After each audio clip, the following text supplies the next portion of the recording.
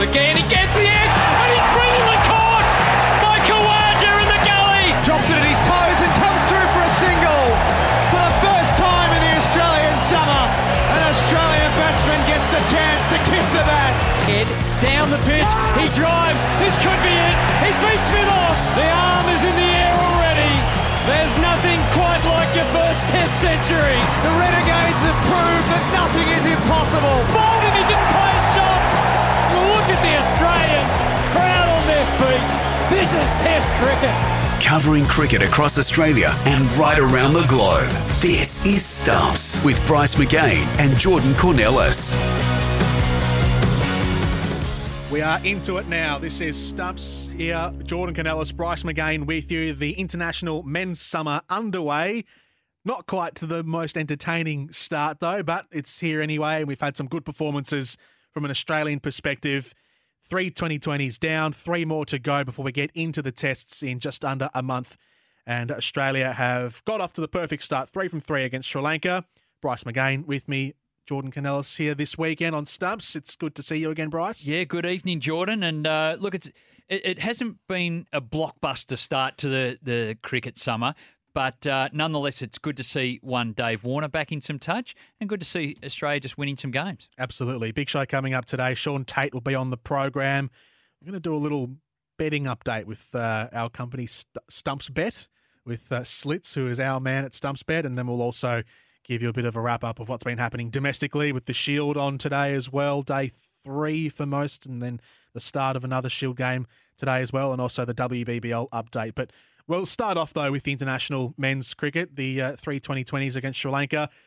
There was a bit of hope that this would have been a competitive series, given Sri Lanka's form, and they had beaten Pakistan leading into this, and Pakistan are a good T20 side, but just didn't quite go to plan for Sri Lanka, and in the end, Australia did a number on them in pretty much every match. Yeah, look, Sri Lanka were really outgunned.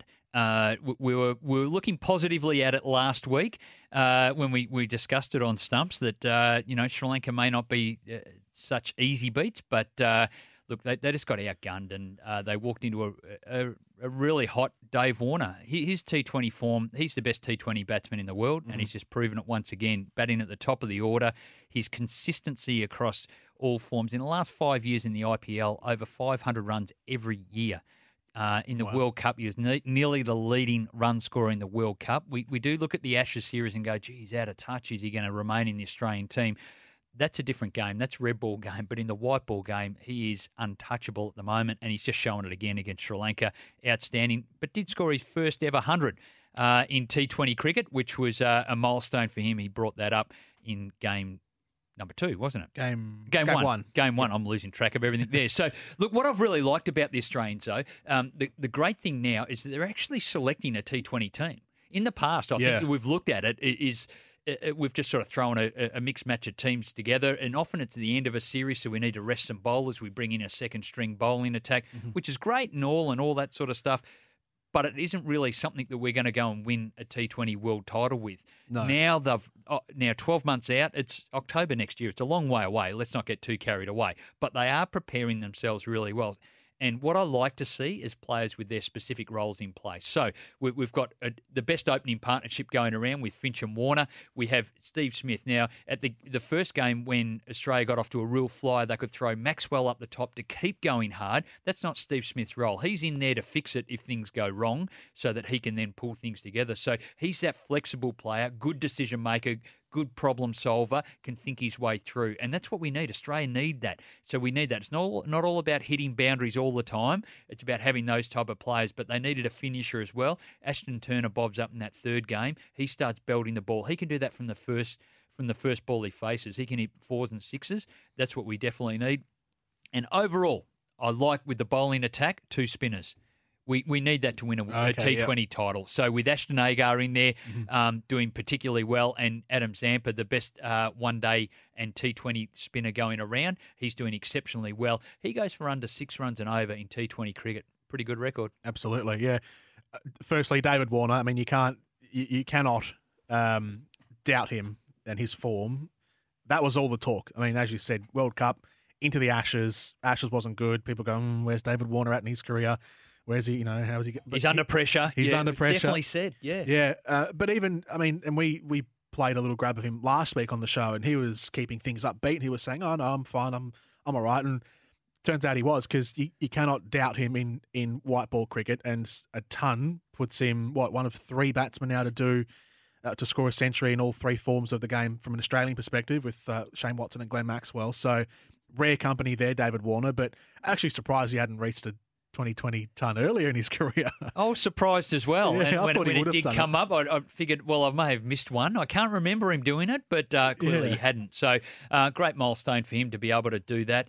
And he scores his run at a strike rate, opening the batting at 144. So he's not a basher, but he is able to play quite creatively. He's got a switch hit. He's got that, and he just played some good cricket shots as well. Some straight drives were just absolutely sublime in that last game. I do like what you say, though, about the flexibility of the Australian lineup. And I thought in Game 1, bringing Glenn Maxwell up the order was the perfect move, because he is, and this is the thing about 2020, is that not so much like tests where your lineup is pretty much locked in. You're not really going to change too much unless it's extraordinary circumstances. But that's right. From your 1 to 11, it's pretty much as it is on paper. But 2020, there's a lot more moving and shaking that can happen, a lot more flexibility. And Glenn Maxwell, in that first game, we'll talk about him in a second as well, but in that first game, perfect example of that. And then Ashton Turner, who I mentioned to you a few weeks ago, is he the most underrated player domestically? And you said absolutely he is. And now he's getting his chance in the international setup. And I mean, you look at the volume of runs that he scored, and it's not huge. He scored 23 runs over 3 games, didn't bat in game number 2, but 22 runs yesterday in the third match was perfect. Just a little perfect encapsulation of what Ashton Turner can do. Comes in, 15 balls, quick fire 22, and helps guide Australia to chasing down that target. Not that it was huge in the first place, but he was there and he did the job. No, and that's the key to these players. The accelerators are the ones that can score boundaries and score quickly straight away. And not every batsman does that. It's not their strength, so they don't need to do that.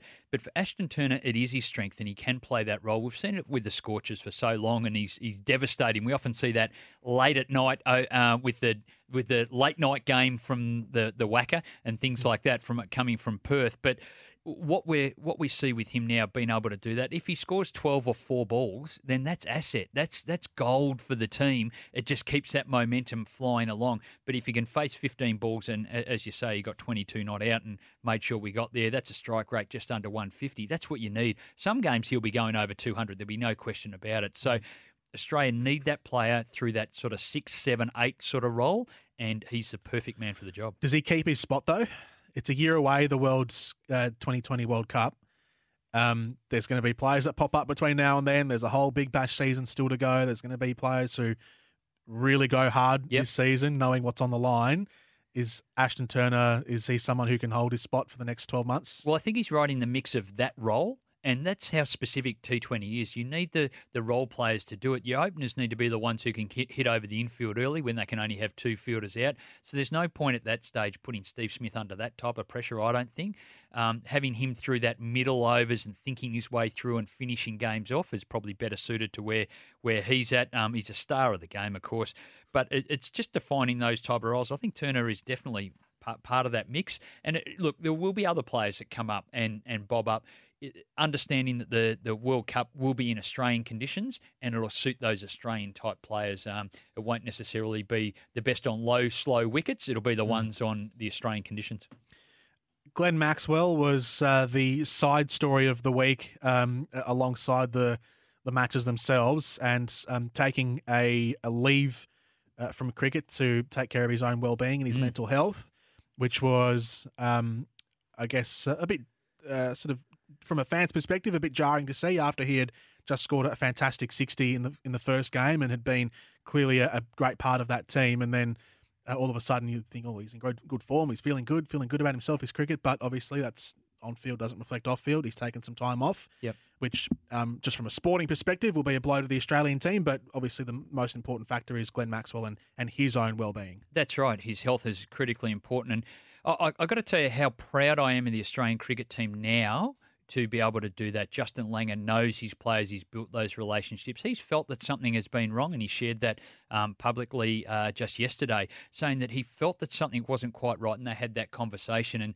credit to him to be able to do that, the surrounding culture around the Australian cricket team, but also to Glenn himself to go, you know what? Things aren't quite right.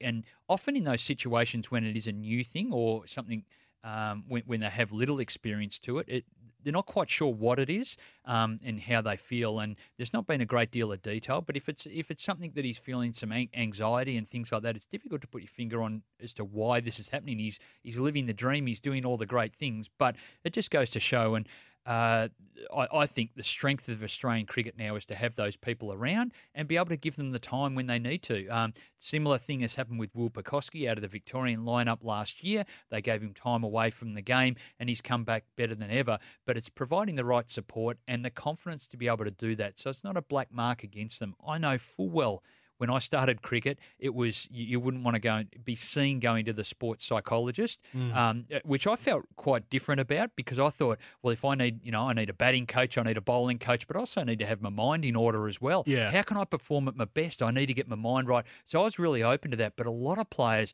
and a lot of cricketers didn't want to share the idea that they might be struggling mentally. So I think we've come along in leaps and bounds, and I'm so proud of the Australian cricket now that they do that. It's such a funny mentality as well when sports fans, athletes, coaches, anyone involved in the game knows that mentality and your mindset is such a key part of playing sport, not just cricket, but confidence and where your head is at is such a crucial part to being an athlete and to being a sports person and competing.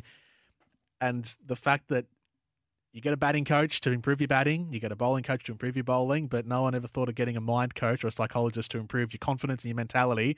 It just seems, you look back on it now in hindsight and you go, how did we not spot this earlier? Or how are people not able, or how are people afraid to actually, approach that and say, this is where I need help? Yeah, and I guess it was a secondary thought, which was, we've got a sports psych. He's over there. If you have any dramas, go and talk to him. And that's how it was addressed. And so it was nearly a flag for players. It was seen as a bit of a weakness. Mentally, you're not strong, so that's a weakness. So, you're nearly discarded. It's nearly a selection criteria. That's how players felt. They thought about it like that. And it would have most definitely hindered a lot of careers. It probably stopped a lot of careers that they didn't get that type of support from the group around them. And there's no doubt that it wasn't that long ago that was happening. And so that's what I'm incredibly proud about, the mindfulness, the awareness and the support that they're providing. Further to that is been allowing Mitchell Starc to go to his brother's wedding. He missed the middle T20 so he could go and do those things. How good's that? Like, these guys are human. Of course, we should allow players to do that. Not that long ago, it would have been seen, well, what's he doing, turning his back on Australian cricket? There would have been outrage about it. I think it's fantastic. And what we're going to have is players that are very comfortable, and when they're happy players, they're going to perform at their best. And I think it's terrific to see Australian cricket leading the way that way. When did this come in? When was this sort of introduced or implemented, the openness for players to say, I need to take a step back to take care of myself? When did that start becoming a thing? Well, I think it only happens in different pockets. I'm sure there would be players at states now that would feel, I'm not too comfortable with that. I wouldn't be comfortable doing what Glenn Maxwell has done. So it's got to do with culture around. It's got to do with coaches building those type of relationships. And it's got to do with the trust within the playing group to trust how people feel. And knowing that a happy player is going to perform better if they have those things in order. And having the support behind that and standing by that, not just giving that words and saying, look, we've got all the support mechanisms, that's okay. But for players to generally trust that, that comes from building relationships. And we're seeing that with football now. We're seeing Richmond are the best team because they have all those things in order. They allow players and their people to be themselves, and they're reaping the benefits of that. And so it's not necessarily that new, but it's probably not necessarily in place in maybe some struggling cultural environments. A 134-run win, a 9-wicket win, and a 7-wicket win for Australia against Sri Lanka. The next 2020 against Pakistan, the first of this 3-match series, played tomorrow at the SCG 2:30, and then during the week at Manuka, at Canberra, and also at Perth Stadium at the end of the week. We'll recap those 3 matches for you next week on Stumps. This is Stumps with Jordan Cornelis and Bryce McGain. Shaun Tait will be with us next. It's been almost 10 years since he bowled one of his fastest ever deliveries, 160 kilometres an hour at the MCG against Pakistan. Given Australia play Pakistan this week, we thought it'd be a great time to go back and have a chat to the Wild Thing. That's next. You're listening to Stumps, your weekly update for everything cricket. The batsmen are going to be going hard, and the Wild Thing is in. Second ball into the pads. Almost 160. Oh, mate, hold on to your seats, Australia. I reckon we're about to see the quickest ball ever. Ball 3. Play and miss. And the crowd love it. It's 100 miles an hour. A cricket ball does not get bowled faster than that. Into the side for a long time, trying to mix bag so far. Couple of plays and misses, couple of hits and a 4. Into the thigh pad again. Shaun Tait gets a standing ovation going back to fine leg. 160 k's per hour. He was cracking the whip that night, and with the T20 series against Pakistan around the corner this season, we remember back to almost 10 years ago when a South Australian bowler unleashed his fastest ever delivery to the Pakistan opener, Imran Farhat, in a 2020 at the MCG in 2010. He was the Wild Thing. He was the fastest officially we've ever seen in Australia. It's Shaun Tait, and he joins us today on Stumps. Hello, Shaun. How are you? I'm good, thanks. I hope Jeff Thompson's not listening. He won't be happy with that. Well, there weren't really speed guns around there, weren't there, Bryce? No, I reckon he was quicker. I reckon he was quicker often by the sound of it. But it actually brought back a few memories. It was a good night. If only all the games could be like that. Tatey, you're very modest about your summing up of that. What was it actually like on that night? You were partnered up with Dirk Nannes. He was at the other end, and he was egging you along as well because he was bowling absolute wheels as well. So was there a bit of a competition between the two of you, or did everything just fall into place that night and maybe they'd cranked up the gun a little bit more? I don't know, but it was the fastest stuff we've ever seen at the MCG. Oh, to be fair, I think we were both actually having a crack anyway. I don't think it wasn't too much competition between us, but we just knew that we were sort of both up and about. And I suppose it helps when you got a big crowd there as well. You just get that extra couple of yards, and you got the big Aussie crowd sort of behind you. You tend to just run in a bit harder. And look, I've seen the footage, and looking back at it, it looked like I was running a lot harder than most games. So and they did feel like they were coming out at a good pace. So. We didn't have competition between us, but we both just enjoyed at that time. For a couple of years, I think in the 2020 side as well, I played with Dirk quite a bit, and we both just enjoyed running at either end and bowling fast. It's as simple as that. Yeah, well, I guess that was a simple plan for both of you, just go in and let it go as quick as you can. And do you think that probably stems into a bit of your nickname, the Wild Thing? Because they could spray around at different times, couldn't they? Oh, yeah.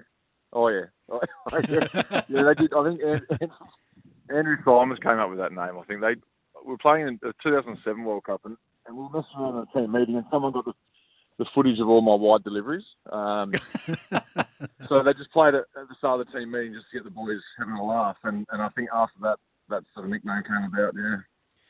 Was it your aim for that night, Shaun, to bowl as fast as you could? Was that a little plan that you and Dirk Nannes had hatched before the start of the match?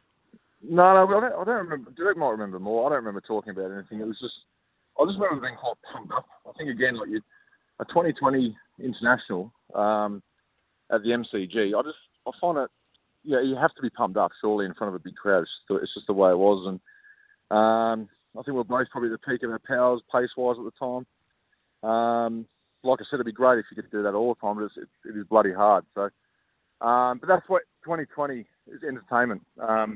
I think if we sort of complain a bit now, international 2020s don't mean anything, but if all the players and everybody just puts a pure entertainment on, that's what it's all about. That's what it's for. So that's what it was. So it was as simple as that. I think both myself and Dirk kept things pretty simple. There's no doubt. It was a spectacular night being in the crowd, watching you just let it loose. Now, you have played for a number of different teams in T20. Was that a really nice way to sort of finish up, I guess, playing first-class cricket and test cricket to then go and have the experience to travel the world and play for many teams? Absolutely. I remember at the time, myself and Dirk, about exactly the same time, pretty much, were doing the same sort of thing. And he's a bit older than me, but he went pretty hard, and both our bodies didn't really.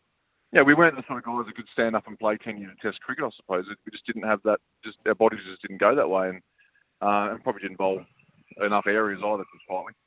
But yeah, it was as simple as that, and travel around and enjoy. The good thing about playing 2020 around the world was obviously just the change room stuff, just sitting in different change rooms with different blokes, different cultures.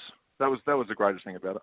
What was the key to that? Because obviously you're going to many, many different teams, and often you're the professional coming into New Zealand, into England, all that sort of stuff. So What was the key to actually settling into those teams from your perspective? Yeah, that was actually, if there was a challenge to it all, that was probably it. When you turn up and you're straight off a plane, and a couple of days later you're into a game. Probably the best thing about it was you didn't have to train for a few weeks with the team leading in, so it was very simple. You just turn up and bowl. That's what you're getting paid to do. That's what you've been called in to do. But yeah, sometimes I suppose it could have been a challenge just sort of gelling with the team. But I think I just sort of kept quiet for the first couple of days and just observed, see how they sort of run the show. And my job was pretty simple, running the ball fast. And I suppose for the team, like if you go into Wellington, for example, where I played, they were just happy that you were there trying to bowl 150. So I think it was quite easy to sort of fit in that way. And they were probably happy that you weren't training with them for 2 weeks beforehand, bowling 150 in the nets. I bet they're happy with that. The good thing as a bowler, you're not trying to squeeze into a batting lineup and annoy people because they want to bat 4 and you're in there. You've got the new ball and you're running bowling fast. So it was an enjoyable way to finish off career for sure. And you were playing only up until 2 years ago when you were playing in India and Pakistan. What did you make of those leagues, playing in the subcontinent 2020 competitions compared to playing down this end of the world?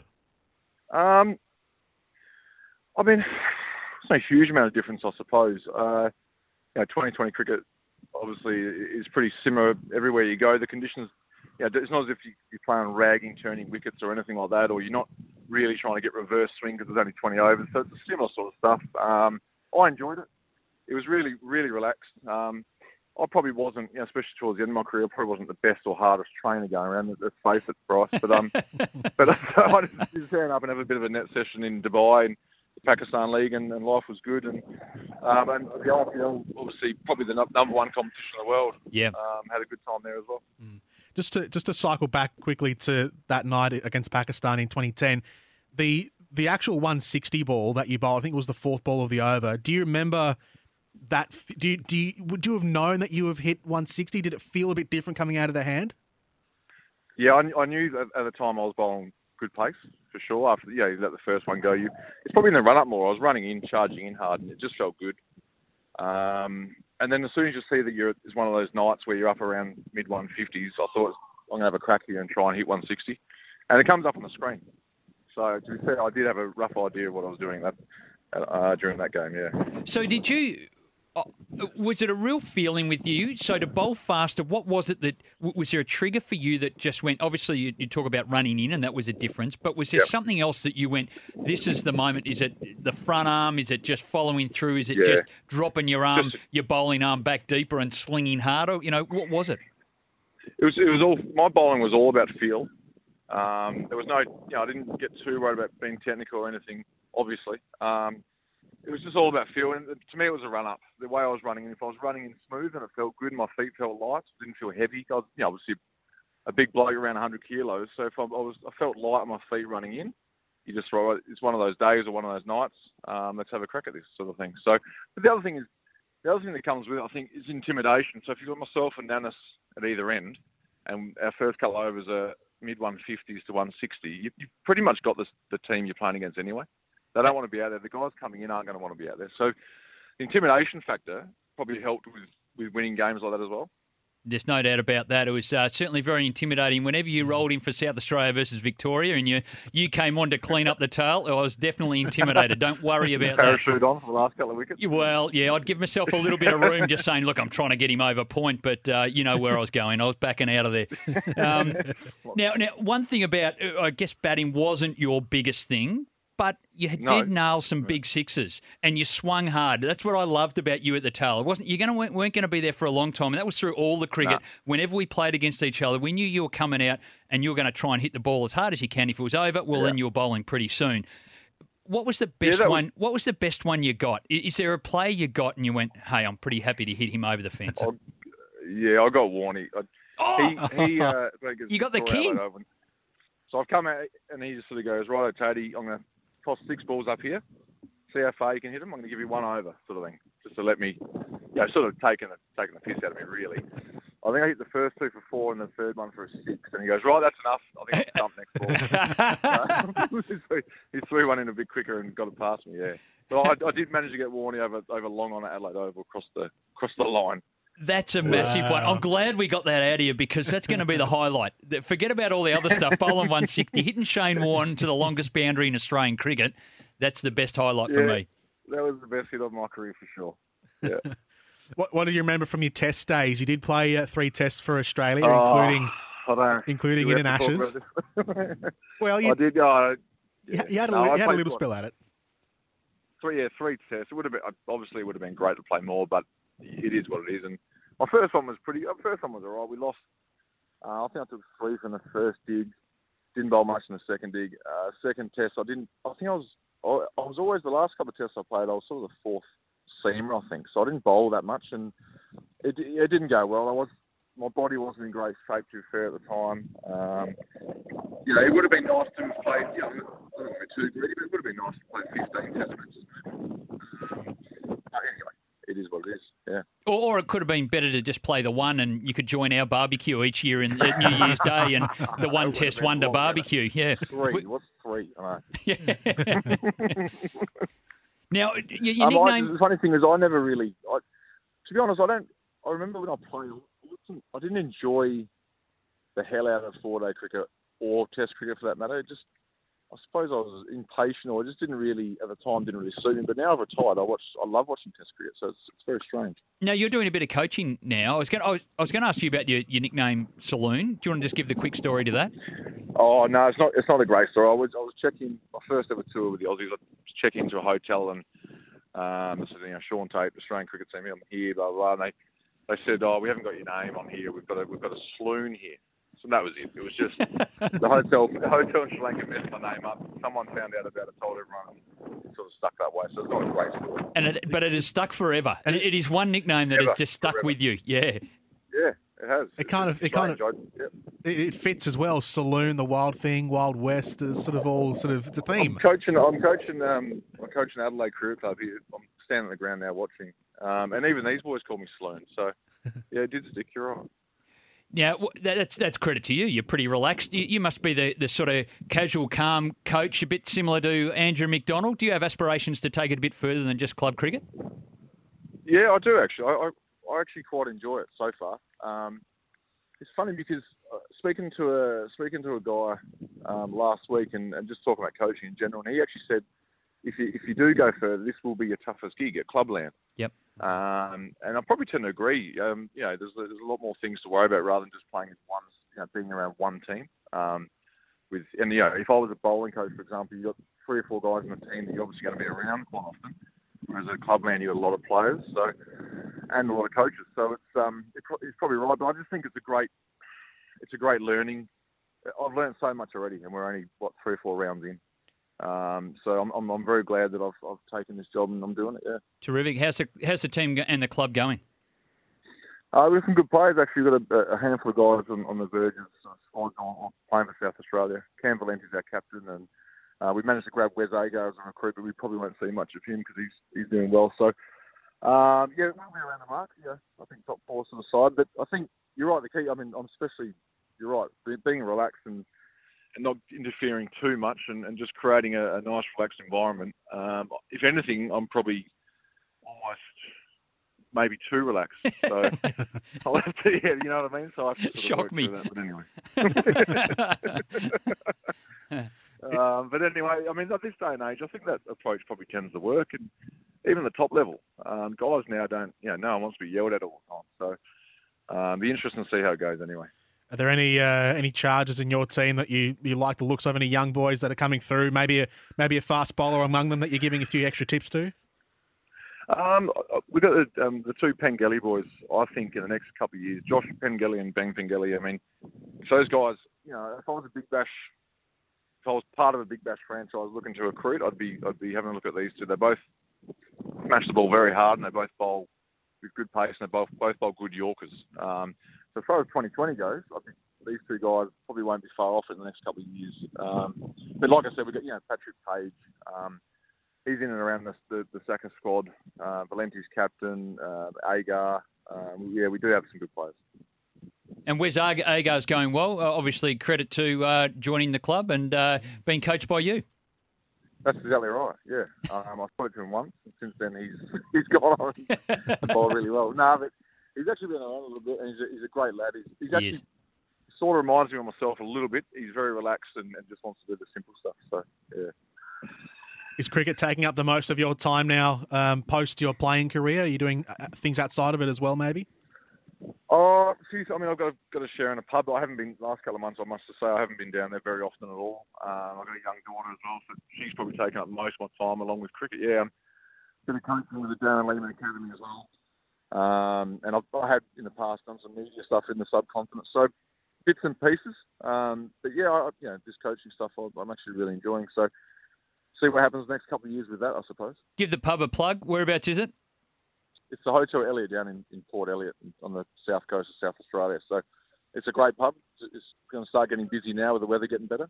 It's a bit of a holiday sort of destination. So I've been involved there for 6 years, and it's been really good. Yeah.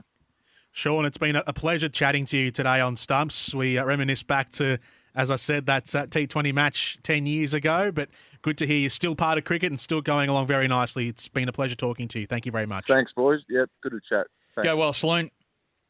Cheers, lads. Thanks. Shaun Tait here on Stumps. Bryce McGain, Jordan Canellis with you, coming back after this. You're listening to Stumps, your weekly update for everything cricket. Stumps here, Jordan Canellis, Bryce McGain with you. Bryce, we've had a good chat with Shaun Tait earlier in the program. We'll wrap things up with our Player of the Year to come later on in the show as well. But time for a what do we call this? It's an odds update, isn't it? Yeah, an odds update. Yeah, a fictitious odds update. Yes, with our man Slits from Stumps Bet, which of course is the foremost betting company, which you should always contribute to. Gamble responsibly. Where do we find you today, Slits, from Stumps Bet? I'm in sunny Mount Gambier. I'm working out of my mum's bedroom. That's the epicentre of Stumps Bet. So the phones have been ringing off the hook today. I've had to get my cousin Darren. He's come in to answer a couple of phones for me. So a lot of people are gambling today, which is fantastic for my business. All three of them. Hey, what's the latest market say for the Sri Lankan series, which is over, but there's still a few things to have a punt on? Yeah, there are. The Sri Lankan series is a pretty quiet one for us, I must say. Not many people have got pay TV in Australia. Obviously, they didn't understand that the cricket season had started. So, and Sri Lanka, they're not the most exciting T20 team to watch. They've only got that one famous player, Lasith Malinga, and that's what our most popular market has been for. I don't know if you've seen our odds on the StumpsBet website, where you can find us, stumpsbet.com.au. We didn't, like I said, it didn't attract much attention, but we've actually opened a market on the playing weight of Lasith Malinga. It was very popular, and coming into the series, you would have thought that under 75 kilos would be the odds-on favourite. He drifted out to 80 to 85 kilos was the favourite, but after seeing him on the coverage last night, we've had a lot of money come in for the 90 to 95 kilo range. That's paying $2.80. Now, we're not actually going to pay out on this until 6 o'clock tonight. Apparently, he's getting a flight out of Tullamarine Airport in Melbourne back to Sri Lanka. But he's going to weigh himself at the luggage check-in. So we've had a bit of a tip-off. I've had some intelligence that he was seen at the Crown Casino buffet late last night in Melbourne. So a lot of money has come in for the 99 and over kilos. So watch that spot, watch that space. 6 o'clock tonight is when we'll update everyone on the payouts from that bet. Well, it certainly looked like he was smuggling the kids' basketball around when he was playing, but still took a couple of key wickets for the Sri Lankans. Moving on, there's another T20 series, of course, rolling on, which is against the Pakistanis. What are the market updates there? Well, it's very hard with the Pakistanis. As you know, you never know what's going to happen with them. It depends who they've put their own money on. If they've got their money on themselves tomorrow, I reckon they are absolute red-hot favourites. So we've got a bit of a connection. The Stumps Bet team, we've got a bit of a sub-agent out in India, John the bookmaker, and he's going to give us some odds tomorrow, and we'll post our market just before the toss tomorrow. But we've had to pay it out early on this one. I know our listeners, they love to pay it out early. What we had a market frame for the different styles and coloured hats that the Pakistani 11 were going to wear. If you bet on 4+, different sorts of hats, that was paying $4.20. We've actually paid out on that because we saw them in the up at Canberra the other day, and there was a guy wearing a Pepsi cap. There was another one wearing a Lay's chips cap at first slip. So the 4+ hats, if you had your money on that, we've paid it out early. So congratulations to those punters. Anything else? It was good to listen to the Fox commentary, the cricket lineup for the summer with Mark Howard and Shane Warne and Gilly and the crew. So just to create a bit of an interest with the first Pakistan T20 at Sydney tomorrow, we're framing a market for Mark Howard, what he's going to talk about in the third over of the first innings.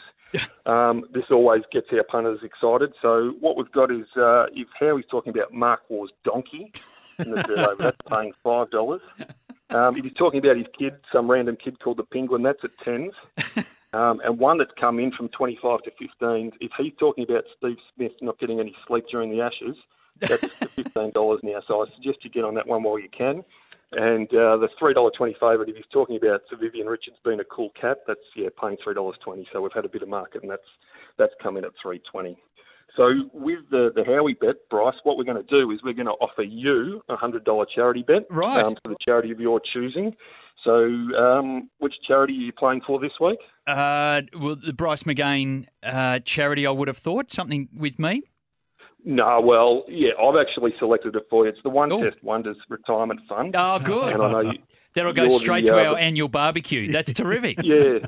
How many of you turn up to that barbecue? Well, not Shaun Tait. Yeah, Shaun Tait. We spoke to him earlier, and he played 3 tests for Australia, so too many not for invited. Shaun Tait. Not invited. So there's only half a dozen of us.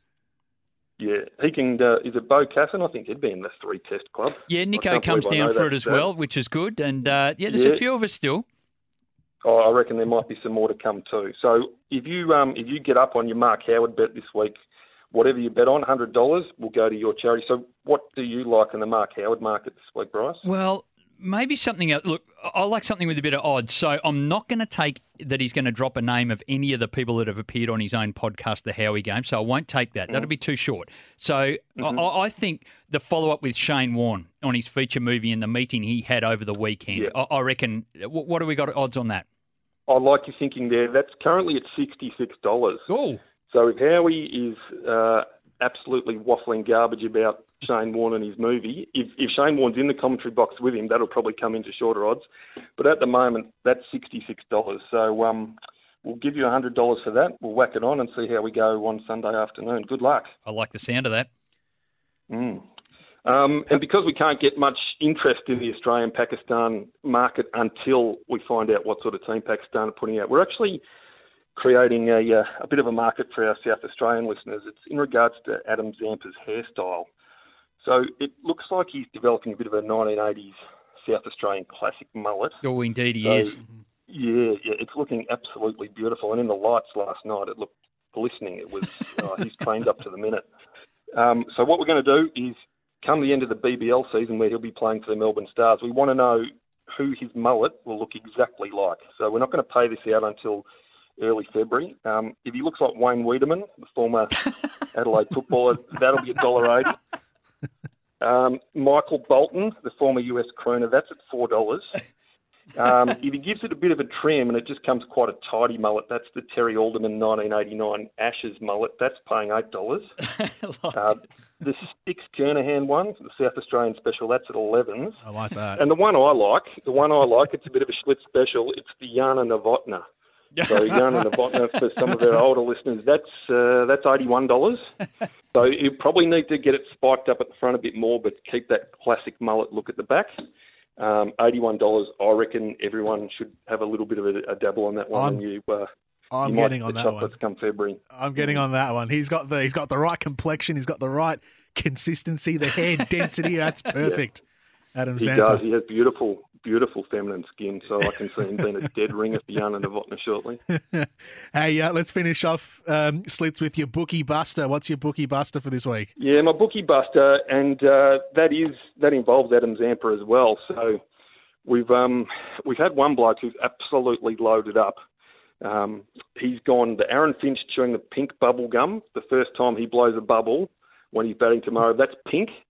And he's put that into Adam Zampa looking like John Farnham from his last comeback tour. And if you combine that, that's paying $201. So, geez, if that one gets up, my proud family business, it's been operating for about 8 months now, we're going to have to go into receivership. So hopefully, Finchy, if you're listening, go with the green bubble gum tomorrow, please, mate. It could be the end of Stump's bet before we get really rolling. Well, I'm about to float on the stock exchange if some of these come off. So come on, punters, stick with me. Fantastic, Slits. Hey, we'll catch up with you again next week for more from Stump's bet. Those are some great odds. I'm getting on that Jan and Novotny one for Adam Zampa. Thanks, Jordan. And don't forget, the more you bet, the more I win. Gamble responsibly. Slits from Stump's bet here on Stumps. This is Stumps, Jordan Canellis, Bryce McGain. You're listening to Stumps, your weekly update for everything cricket. Wrapping things up on Stumps this weekend, Bryce McGain, Jordan Canellis with you. We look towards the domestic scene now to finish things up, and we'll start off with the Women's Big Bash League for this weekend. Full board of games. There was a game last night. There's 4 games today and 3 tomorrow, so it's almost like a round of NRL or AFL footy with the amount of matches on this weekend, Bryce, but a great win last night for the Perth Scorchers to get things underway for this weekend, and Meg Lanning, again, the star of the show. Yeah, she is, and we've been dying for that form to come through. The Renegades again on the end of a difficult beat. Duckworth-Lewis interrupted this game, and they chased down this target with some amazing hitting. Meg Lanning leading the way there, and as you say, there's tons of games on at the moment. I guess the big news there is with Adelaide strikers right up at the pointy end, so their game's super important. They're sitting second on the table at the moment with the Renegades and Stars.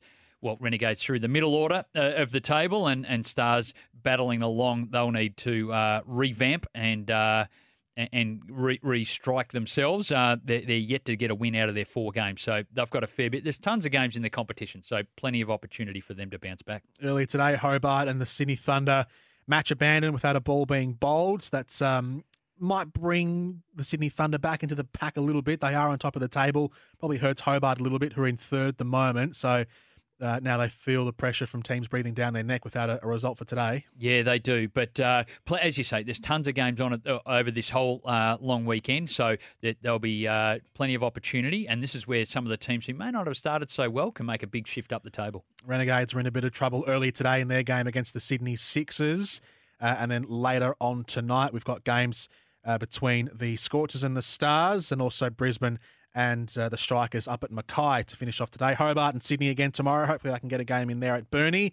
The Sixers and the Stars again at the Wacker, and then the Strikers against the Brisbane Heat up at Mackay for tomorrow to finish things off. Well, you're talking about a bit of rain down in Tassie. It may very well save the Vicks there in their Shield game. They've been rain on this day, 3 down there. Victoria need 8 wickets to win. Tassie need just over 100 runs at this point in time. So hopefully, either rain saves them or Victoria get those wickets. Sorry to our Tasmanian listeners.